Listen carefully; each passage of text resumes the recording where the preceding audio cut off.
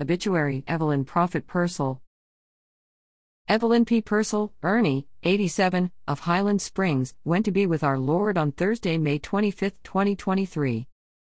She was preceded in death by her loving husband, Bill Purcell, on November 23, 2002, and her son, Mark Purcell, on November 30, 2007. She was a longtime volunteer at Sheltering Arms and a member of Newbridge Baptist Church. Ernie was the last of her siblings. She liked gardening and loved her family. She is survived by her daughter, Karen Tush, and her husband, Mark, son, Brent Purcell, and his wife, Kim, grandchildren, Justin, Amanda, Hannah, Jonathan, Andrew, Mary Cameron, Macy, great-grandchildren, Bristol, Knoxley, Lexi, Willow, Lily, Jackson, and Gage, and a large circle of extended family and friends.